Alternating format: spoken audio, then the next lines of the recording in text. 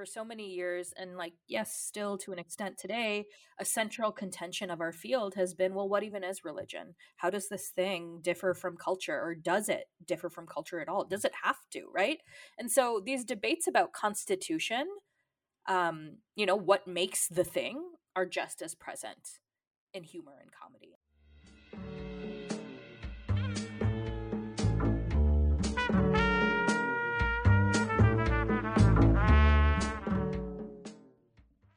Hello and welcome to the first episode of a special series of Study Religion that we are calling Examples. Often in the study of religion, we find ourselves interested in and exploring topics that, on the surface level, seem to have no connection to religion. And many people ask us, "You're a scholar of religion. Why are you studying this?" We hope that, through examples, the audience will learn some new things along the way and discover that scholars of religion can find a variety of examples worth studying. I'm your host, Sierra Eichhorst, and I'm a second-year master's student in the Religion and Culture program at the University of Alabama. In this first episode of Examples, I interview Dr. Sema Choudhury, an assistant professor at Ithaca College in New York. Dr. Choudhury was in the first cohort of American Examples in 2019. American Examples is a Henry Luce Foundation funded grant that allows early scholars of religion to investigate larger theoretical questions. The foundation of American Examples is the Examples approach, which allows scholars to use examples from America to present analyses about how religion shapes politics, gender, race, etc., without an audience needing extensive background knowledge in American history. For this first episode, I am discussing the concept of comedy with Dr. Choudhury and how a scholar of religion can contribute to the conversation. I began my conversation with Dr. Choudhury by asking her to introduce herself to us. So I'm an assistant professor in the Department of Philosophy and Religion at Ithaca College in New York. My research surrounds American Muslim humor and comedy, and the politics that kind of accompany what it means for Muslims to be socially legible in the United States today. So I'm writing a book on how Islam and Muslims are articulated through this medium of stand-up comedy, the ways that they gain recognition, but also the ways that they are obscured because of broader understandings and operations of race, gender, and American secularism today. How, as a scholar of religion, did you get into the study of comedy? Sure. So there's a few things here. My graduate work was in Islamic studies, but what really lit the fire for me was how to think about Islam and Muslims through the theorizations that were being done in ethnic studies and critical race studies, how these fields account for religion and Muslims, but also what my training from religion might then kind of in reverse bring to them. So when I first read Stuart Hall, it was like lightning struck. He has that very famous passage where he said, "I am the sugar at the bottom of the English cup of tea, that the sugar from the West Indian plantations, the tea from Sri Lanka and India, that these all make up this important symbol of Englishness. But as a result of that, that means that Englishness is deeply and unchangeably colonial, right? That means that there's no English history without this history." And so that clarified how deeply necessary, indeed, how colonized people and religion are at the very center of these things that we call modernity, what we call the secular, despite how much we've been told that not only is this thing partitioned into the private sphere, but that is also where it should be. And why was it specifically Islam and comedy that you got interested in? What was curious for me in this moment, as I was thinking about what to write my dissertation about, was that I noticed that in the span of just a few years, as I was writing or about to begin writing this dissertation, that there were 3 South Asian Muslim men who were, not necessarily household names, but they had a really prominent and enduring presence, not just in the comedy world, but also in US pop culture. And so again, as a consumer and a fan of this work, I knew that these men weren't the first Muslim comedians who were performing in the US, not by a long shot, right? Many of us probably remember in the months and years after 9/11, there were a lot of kind of marauding Muslim comedy acts and comedy collectives There was a group called the Axis of Evil comedy tour, another group called the Allah Made Me Funny group. And so these men, and they were, by and large men, save for some women, but these men were touring across the US, they were touring across the world, they were getting write-ups in the New York Times and the Post, right? John Stossel was interviewing them. There was a PBS documentary about them. But it was still really niche comedy. American Muslims might have been familiar with them, but like the family living across the street from me probably wasn't. And so that changes with comedians like Aziz Ansari, Hassan Minhaj, and Kumail Nanjiani. These men, as they start working their way up the comedy ladder, it's a really fast ascent that gets endorsed and fast tracked by these multimedia production companies like Amazon and Netflix and Disney and Apple, kind of beginning around 2015. So, Hassan Minhaj started off on The Daily Show, but then gets this stand-up special on Netflix called Homecoming King. It gets rave reviews. It also leads to a 32-episode order for a news comedy show, this time with Minhaj at the helm. This was called Patriot Act. It premiered in 2017. It ran for 6 seasons, won Emmys and Webby Awards and another Peabody. Kumail Nanjiani started stand-up in like the kind of late 2000s, early 2010s, but that kind of springboarded him into the cast of HBO, their TV show called Silicon Valley. He was on that for about 6 seasons. And then he writes a screenplay with his wife about the story of their courtship. This catches the attention of Judd Apatow, a big director in Hollywood. It premieres at Sundance in 2017. It gets acquired by Amazon, which was actually one of the biggest deals in the history of the Sundance Festival. Amazon bought it for $12 million. And then that movie collected several nominations on the award circuit in 2017. He even got an Oscar nomination for that. And then Aziz Ansari is probably the person most folks are familiar with. He started off on this show called Parks and Rec on NBC, goes to Netflix, creates and stars in this really popular series called Master of None. That gets a lot of awards as well. It wraps a second season in 2017. He gets Emmys and Peabodys, even a Golden Globe. And then, of course, the next year, he gets named as a Me Too, #MeToo culprit. And then that becomes a wide-ranging debate about whether or not he had committed assault against this woman who brought these charges, or if he had just been on a bad date. So all of this had caught my eye, right? Like, why these men? Why this moment? Why is it all happening around the time that a certain reality TV show star was gaining his own brand of popularity by talking openly about Muslim bans and Muslim registries? And that man eventually goes on to win not only the Republican nomination for president, but the presidency itself, right? So I knew that there was a relationship here between all of these things. I could sense that. And so it was much bigger than just a curiosity about comedians who were just, suddenly popular on Netflix and, winning Peabodys. It was bigger and more precise than the fact that, like people like to say these days, representation matters. It was more than just this slogan. There was a political, historical, cultural moment that I really wanted to understand.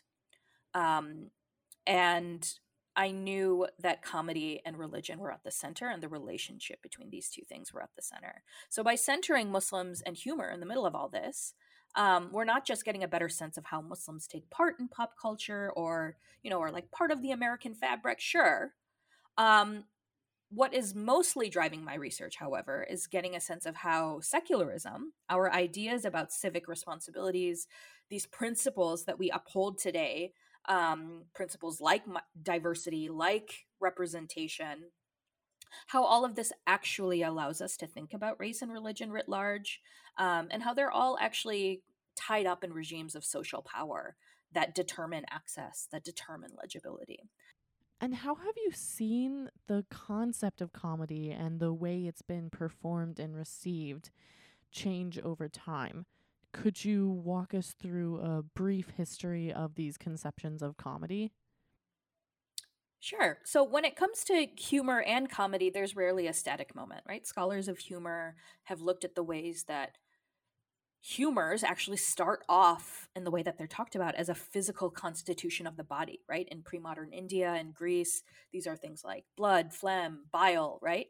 Um, and the idea is that the optimal bodily health of a person is achieved when there's a balance between these fluids. Um, the different combinations inside of the body are what create then the manifestations of sickness on the outside of the body, and that's how people determined, what people were ill with. But this conception of humor kind of unmoors around the 15th century. It starts to be talked about actually in very similar ways to models of personhood, models of individualism. These notions start to place an increasing importance on the interiority of people, right? The fact that we have these senses proliferate, that we can value uh, emotional judgment, intuitive judgment over just objective criteria or reason, right? That we have the capacity for feelings associated with sentimentalism, but also with sensibilities. So this translates into a new potential for what elicits laughter among people, right?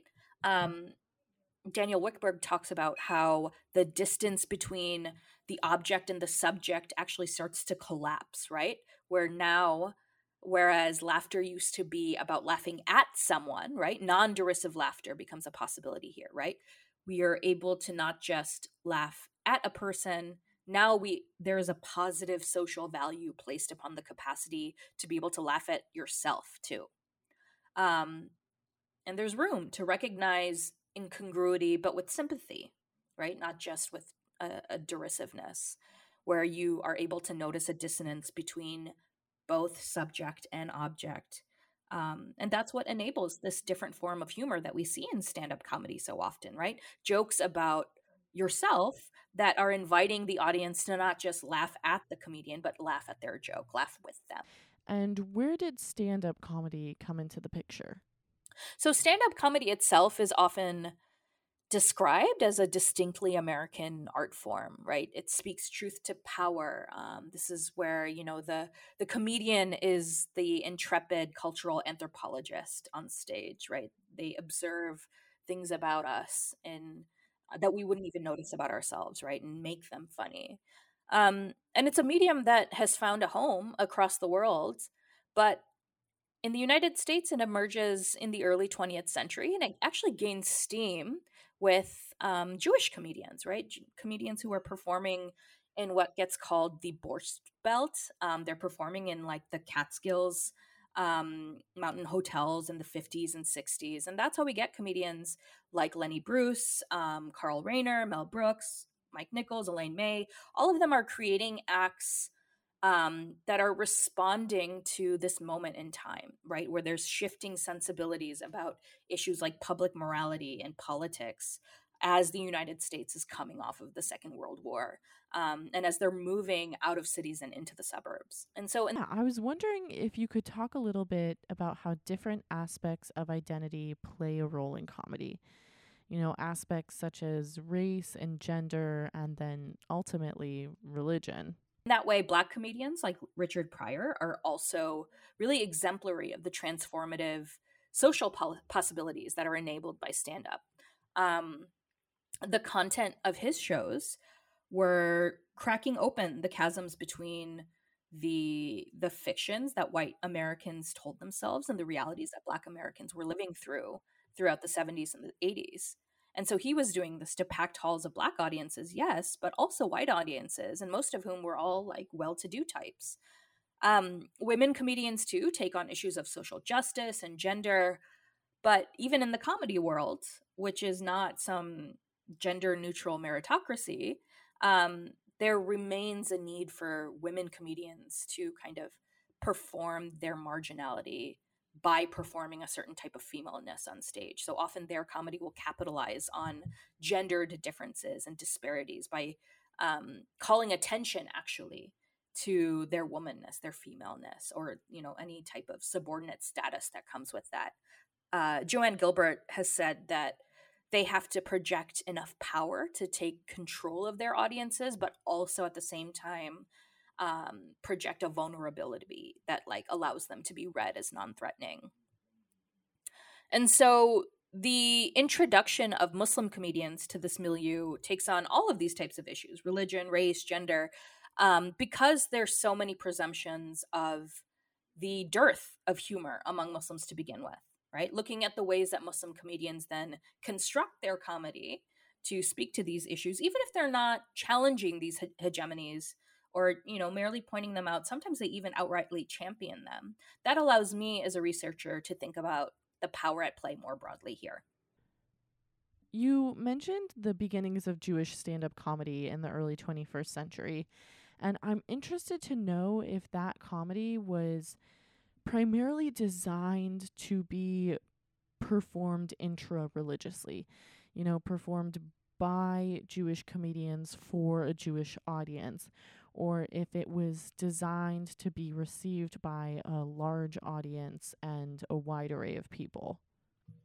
So it's mixed. It begins with, comedians performing to communities that look like them, or are communities that they themselves come from, but there is an appetite for this new art form that brings in broader, the broader American populace, a broader cross section of the American populace. So quickly these halls start to get filled up with white audiences, in particular those that have the expendable income to spend a Friday night listening to a performer. In your particular research, what do you primarily look at? So Hannah Gatsby, in her comedy special Nanette, she has this really great line. She says that artists don't create the zeitgeist, they respond to it. And so that's what I'm looking at here, is both the construction and communication of comedy by Muslim comedians, but also what they are communicating to the world, right? And who wants those notions communicated? Is it just the comedian, or are there other forces at play here? And so these men are responding to decades of entrenched Islamophobia that they've been subject to, whether they call themselves Muslim or not, or refer to themselves as Muslim or not. So there's a desire to speak the truth and the dignity of their experiences in a way that actively disproves these presumptions about Muslim stoicism and general unfunness, but at the same time, for all of that to be socially legible in the United States in what we might call a regime of humor, they also have to perform Islam and their Muslimness in a really specific way. So I'm trying to look at actually all of what you've mentioned here. And you mentioned this term, regime of humor. Could you expand on what you mean when you say that? Yeah, sure. So, humor is a contested category, right? It means that there's power dynamics inherent in this construction. The fact that it can be weaponized is, this idea of like, why are you so offended? Stop being offended. Just take a joke, right? That in itself is a violence, right? And so when it's levied against, women for not being cool about the rape jokes that someone is making, or when Dave Chappelle chose to walk away from Chappelle's show on Comedy Central in 2005, when the Danish cartoon controversy that same year happened, and the protests that Muslims levied about those images of the Prophet Muhammad took place, all of this speaks to those dynamics. So when I say regime of humor, I'm actually using a term coined by Ghislaine Coopers, who refers to this as a systematized control, a discursive control over jokes, over who can joke about what topics can be joked about, where some topics end up being entirely off limits. But then also some subjects, and in this case, I'm thinking about Muslims in particular, that some subjects have to demonstrate their ability to take the joke, right? They have to endure that caricature, often at their own expense, and with very limited room to respond to that caricature as well. So the centrality of a sense of humor here actually allows us to see how limited the capacity for agency is for a lot of Muslims, in the 21st century in places like the United States, but also in Europe. So, often in religious studies, we hear this debate about what gets to count as religion. What is religion? What isn't religion? Could you tell us how that translates over into comedy? How does a person get to decide what counts as comedic and what doesn't? Right. So the fact that scholars of religion think about this as a contested category um, means that we know that these boundaries are porous, right? They're difficult to pin down. But at the same time, there's always efforts to police these boundaries as being stark and unmoving. Um, Scholars of religion do this, scholars of humor and comedy do this as well, right? Um, where we have people who say, well, this isn't exactly this one thing. It can be different for different people. And then other people saying, no, this is what it is. Um, so we get then stalwarts of the stand up comedy world, people like Jerry Seinfeld, who are participating in this kind of discourse, right? Jerry Seinfeld has bemoaned the what he calls the recent turn towards vocally making room for women comics or comics of color. And he's like, is this supposed to be like the census? No, to me, he says that all that matters is what's funny. If you're funny, I'm interested. If you're not, I'm not. And so that notion that this industry, right, comedy, stand up comedy, is based on meritocracy, that it's the funniest people who always make it to the top, it implies that there is something instinctive and universal about what makes something comedic in the first place and what doesn't. And when it comes to your particular research, how are you making that decision? How are you deciding what's going to count as comedy and what's not? And so, when determining what counts as comedy for me, I am taking the lead of my interlocutors here. So, the majority of the archive that I'm working with, yes, is like the classical stand up special, right? Where there's someone standing on stage in front of an audience with a microphone in their hand. But I'm also looking at these men's, armchair interviews on late night talk shows. I look at a piece like Homecoming King, which is a storytelling performance that is funny, yeah, but it's also deeply autobiographical of Hassan Minhaj's life and the traumas that he's endured. And so for me, I'm mostly trying to follow the levity, right? But even that isn't enough to say definitively as what counts as comedy and what doesn't. So, why is comedy something that a scholar of religion would be interested in studying? Sure. So I think for the same reasons that so many people are curious about systems of religion to begin with. For so many years, and like, yes, still to an extent today, a central contention of our field has been, well, what even is religion? How does this thing differ from culture? Or does it differ from culture at all? Does it have to, right?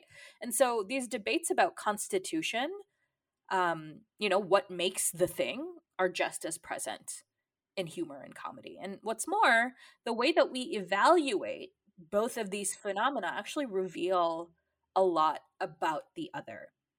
And so by that, I mean, um, how is it that humor is something that we assume, like we talked about before, is just universal, right? That we recognize a joke, that we know that the funniest people are the ones who will get the job. And if you're not funny, you won't get it.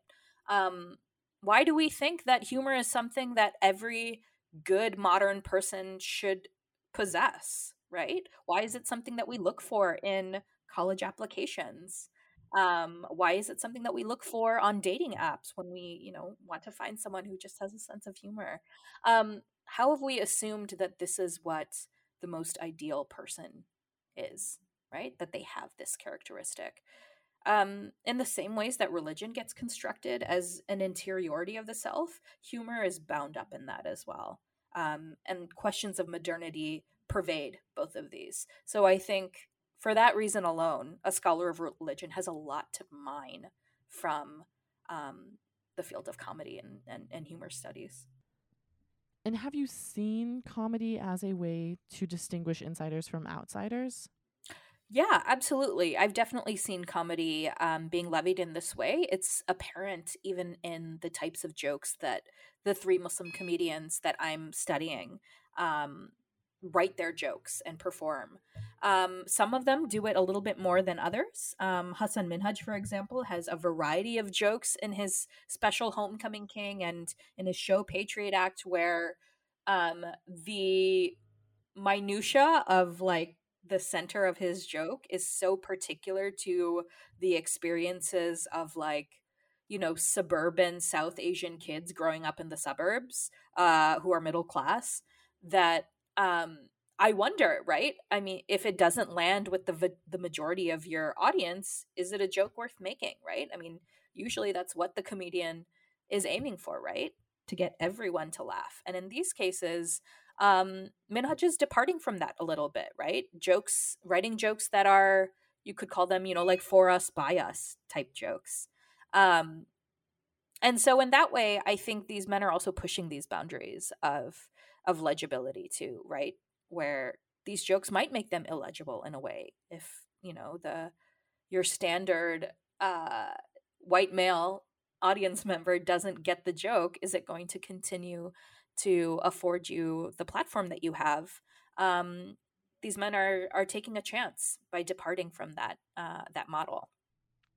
Could you give me a brief overview of your specific research? Sure. So, one of the main arguments that I make in my book is that humor and its embodied performance through this medium of stand-up comedy is actually a central pillar of what we call the secular modern. So my research is looking at the ways that Muslims are constructed through this medium of humor in the US.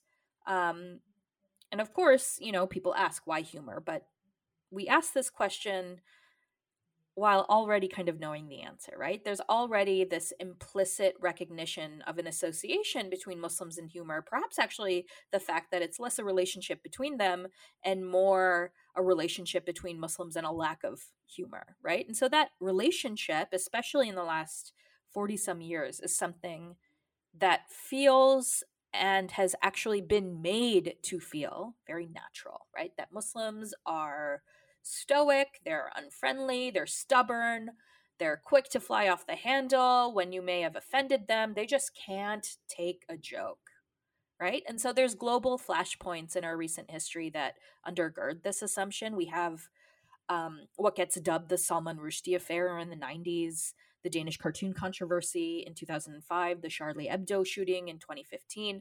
And so the social debates that surrounded these events boiled down to two really persistent questions each time, which is why can't Muslims take a joke?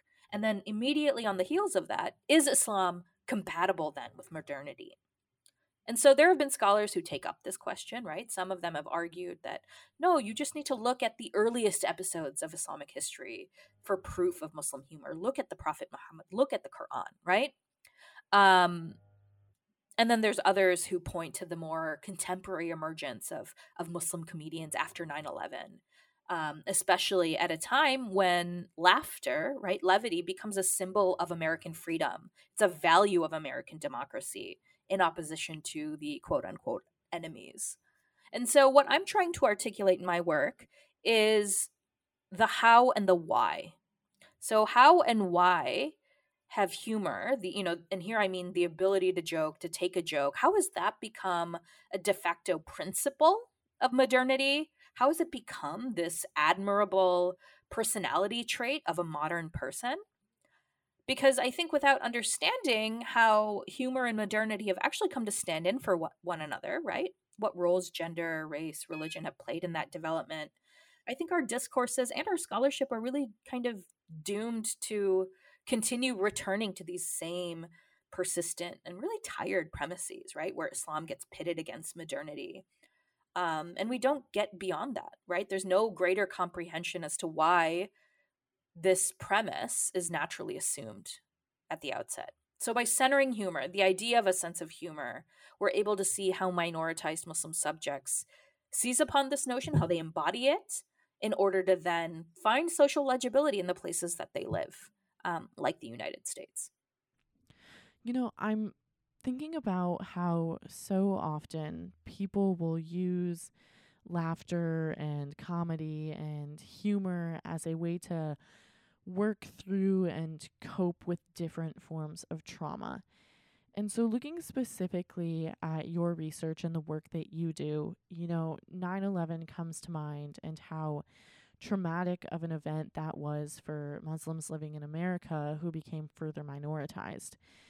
Have you seen with the specific men that you look at in your research, have you seen them use comedy as kind of an avenue to work through and discuss that trauma? Yeah, absolutely. I think this is a really common phenomenon. It's a reappropriation in this case for Muslims, since humor, taking a joke, as we've mentioned, has very much been weaponized against Muslims. And so I think they're doing both, right? They're not only reappropriating this medium of humor, this affability, this affect of humor, they're also able to kind of use it to speak to the truth of their experiences, right?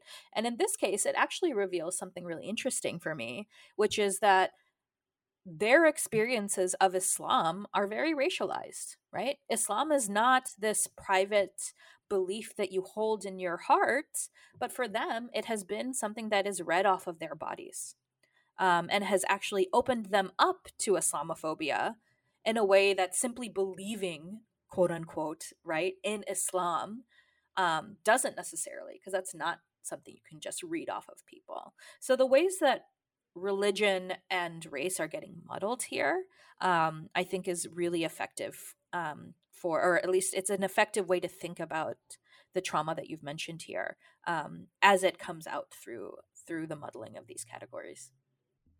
In your chapter in American Examples titled What Makes Humor Muslim, you talk about 3 specific Muslim comedians and you describe their humor as, quote, a mode of secular discourse, end quote. What do you mean when you use that phrase? Yeah, sure. So, um, I'm saying basically that humor is not just some universal category of communication, that in fact, it is a mode, a way of speaking the secular, right? Speaking it and embodying it. And when they do that, they're demonstrating their fitness for secularity, right? Despite the otherwise gendered and racialized meanings that are emanating off of their bodies. By performing humor, right, through stand up comedy, they're performing the secular.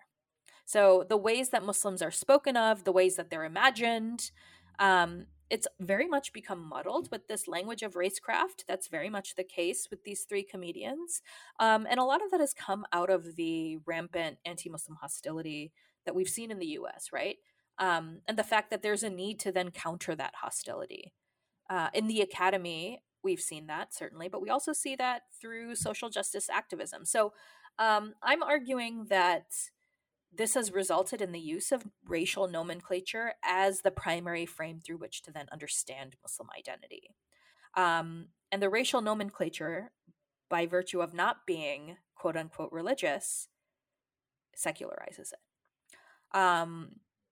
It allows them then to eclipse that religious identity, religious difference. It allows them to quote unquote fit, again, quite well into these secular structures, and the order of multiculturalism, of diversity. So racialization is key here, right? It's fomented by what I'm calling a progressive consensus of recognition, which is very much part of a centuries long transnational history of labor practices and empire, but it's been acutely impelled in the last several years by, I think, these populist responses to the 2016 US presidential election, where, yes, we saw flagrant calls for further institutionalizing anti Muslim hostilities into federal public policies. So, this master category of race, then, it gets raised throughout these discourses to understand and combat anti Muslim hostility, but it also leaves the question of how to understand and categorize religion in its wake. So that's kind of where I'm jumping off on this point of the secular, right? When religion ceases to maintain a connection to the material, to the body, I think we can't understand it fully, right? When we operate with religion as a non material category, if we think about it in terms of interiority, of individual belief, we end up with a very limited range of possibility for how religion exists in the world. You also wrote in your chapter that, quote, this loyalty is demonstrated by keeping particular cultural discourses intact. American exceptionalism, capitalist pursuits, aspects of gender, and racial hierarchies that preserve the desirability and prestige of white women. End quote. I'm interested in hearing more about these specific discourses, their presence in comedy, and the ways that they tie into your research. Definitely. So, like I said, these men are frequently speaking the truth of their experiences of being Muslim in the United States, but that experience has been colored by the fact that they are read physically as Muslim, right? That Islam is not treated as a belief system that they hold inside of themselves, that they assent to with their minds and their hearts, but it's something that gets read off of their skin. Um, and so, in that way, um, they can speak the truth of that experience, but to kind of sanctify that experience, to legitimate that experience, they also maintain certain hegemonic discourses. So they push the envelope in one direction by keeping everything else in place. In this case, I've named things like American exceptionalism, right? The idea that, you know, the United States is the best place to be a Muslim because you are most free to practice your religion as you wish. These are things that, Hassan Minhaj has mentioned in his stand up, that he talks about in his White House Correspondents' Dinner speech. That free speech is something that, he has access to, that he appreciates. Um, and the fact that Donald Trump didn't attend that dinner means that he doesn't have an appreciation for this kind of thing. I've mentioned capitalist pursuits, aspects of gender and racial hierarchies. The rest of the book goes into a lot of detail about this, but the ways that Islam gets racialized is that it gets racialized as something brown, in a way that means that Black Muslims, in particular, are read out of the category of Islam, that they are instead overdetermined to be Black and only Black, as opposed to also being able to be a part of this category of Muslim.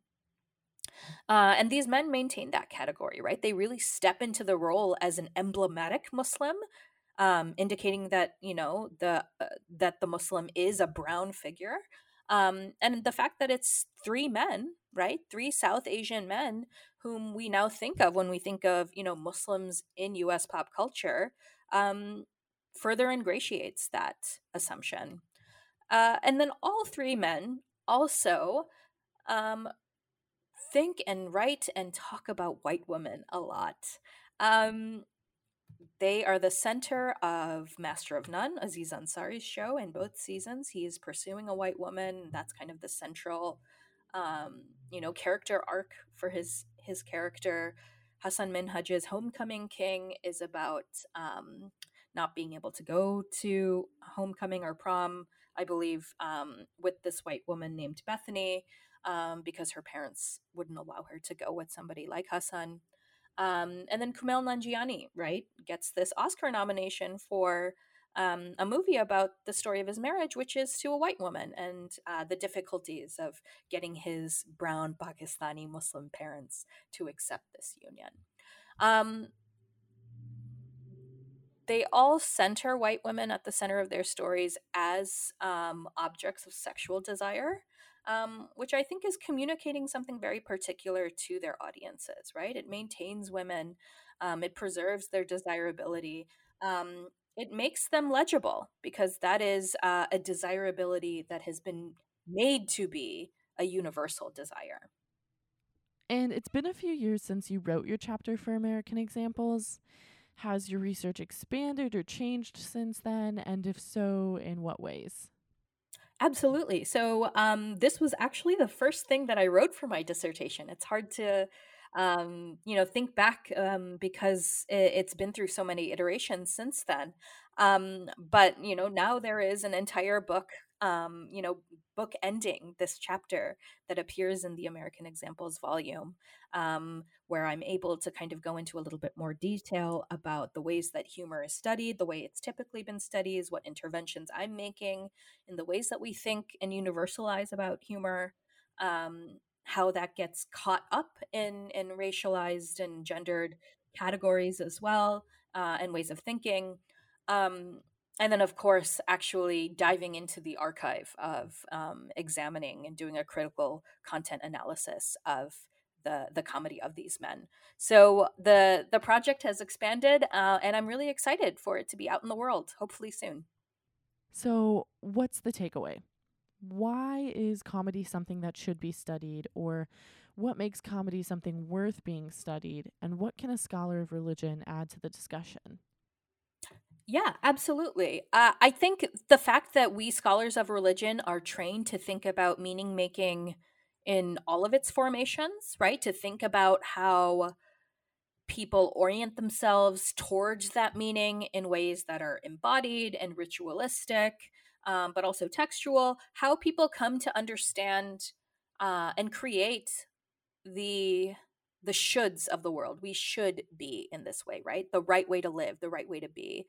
That means that we can take those understandings and see how those forms of meaning making are actually present across cultural productions. And that comedy, the joy that comedy brings out in us, is also a part of the meaning that we make for ourselves and how we understand ourselves in relation to these much bigger questions, too.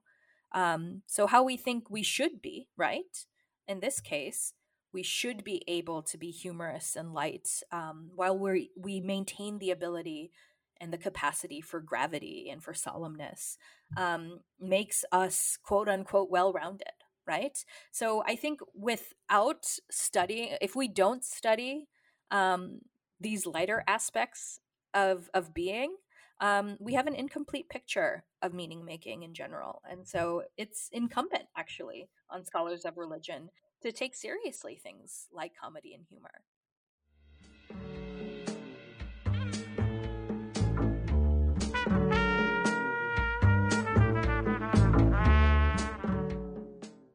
Examples is an American Examples production in the Department of Religious Studies at the University of Alabama, with funding from the Henry Luce Foundation.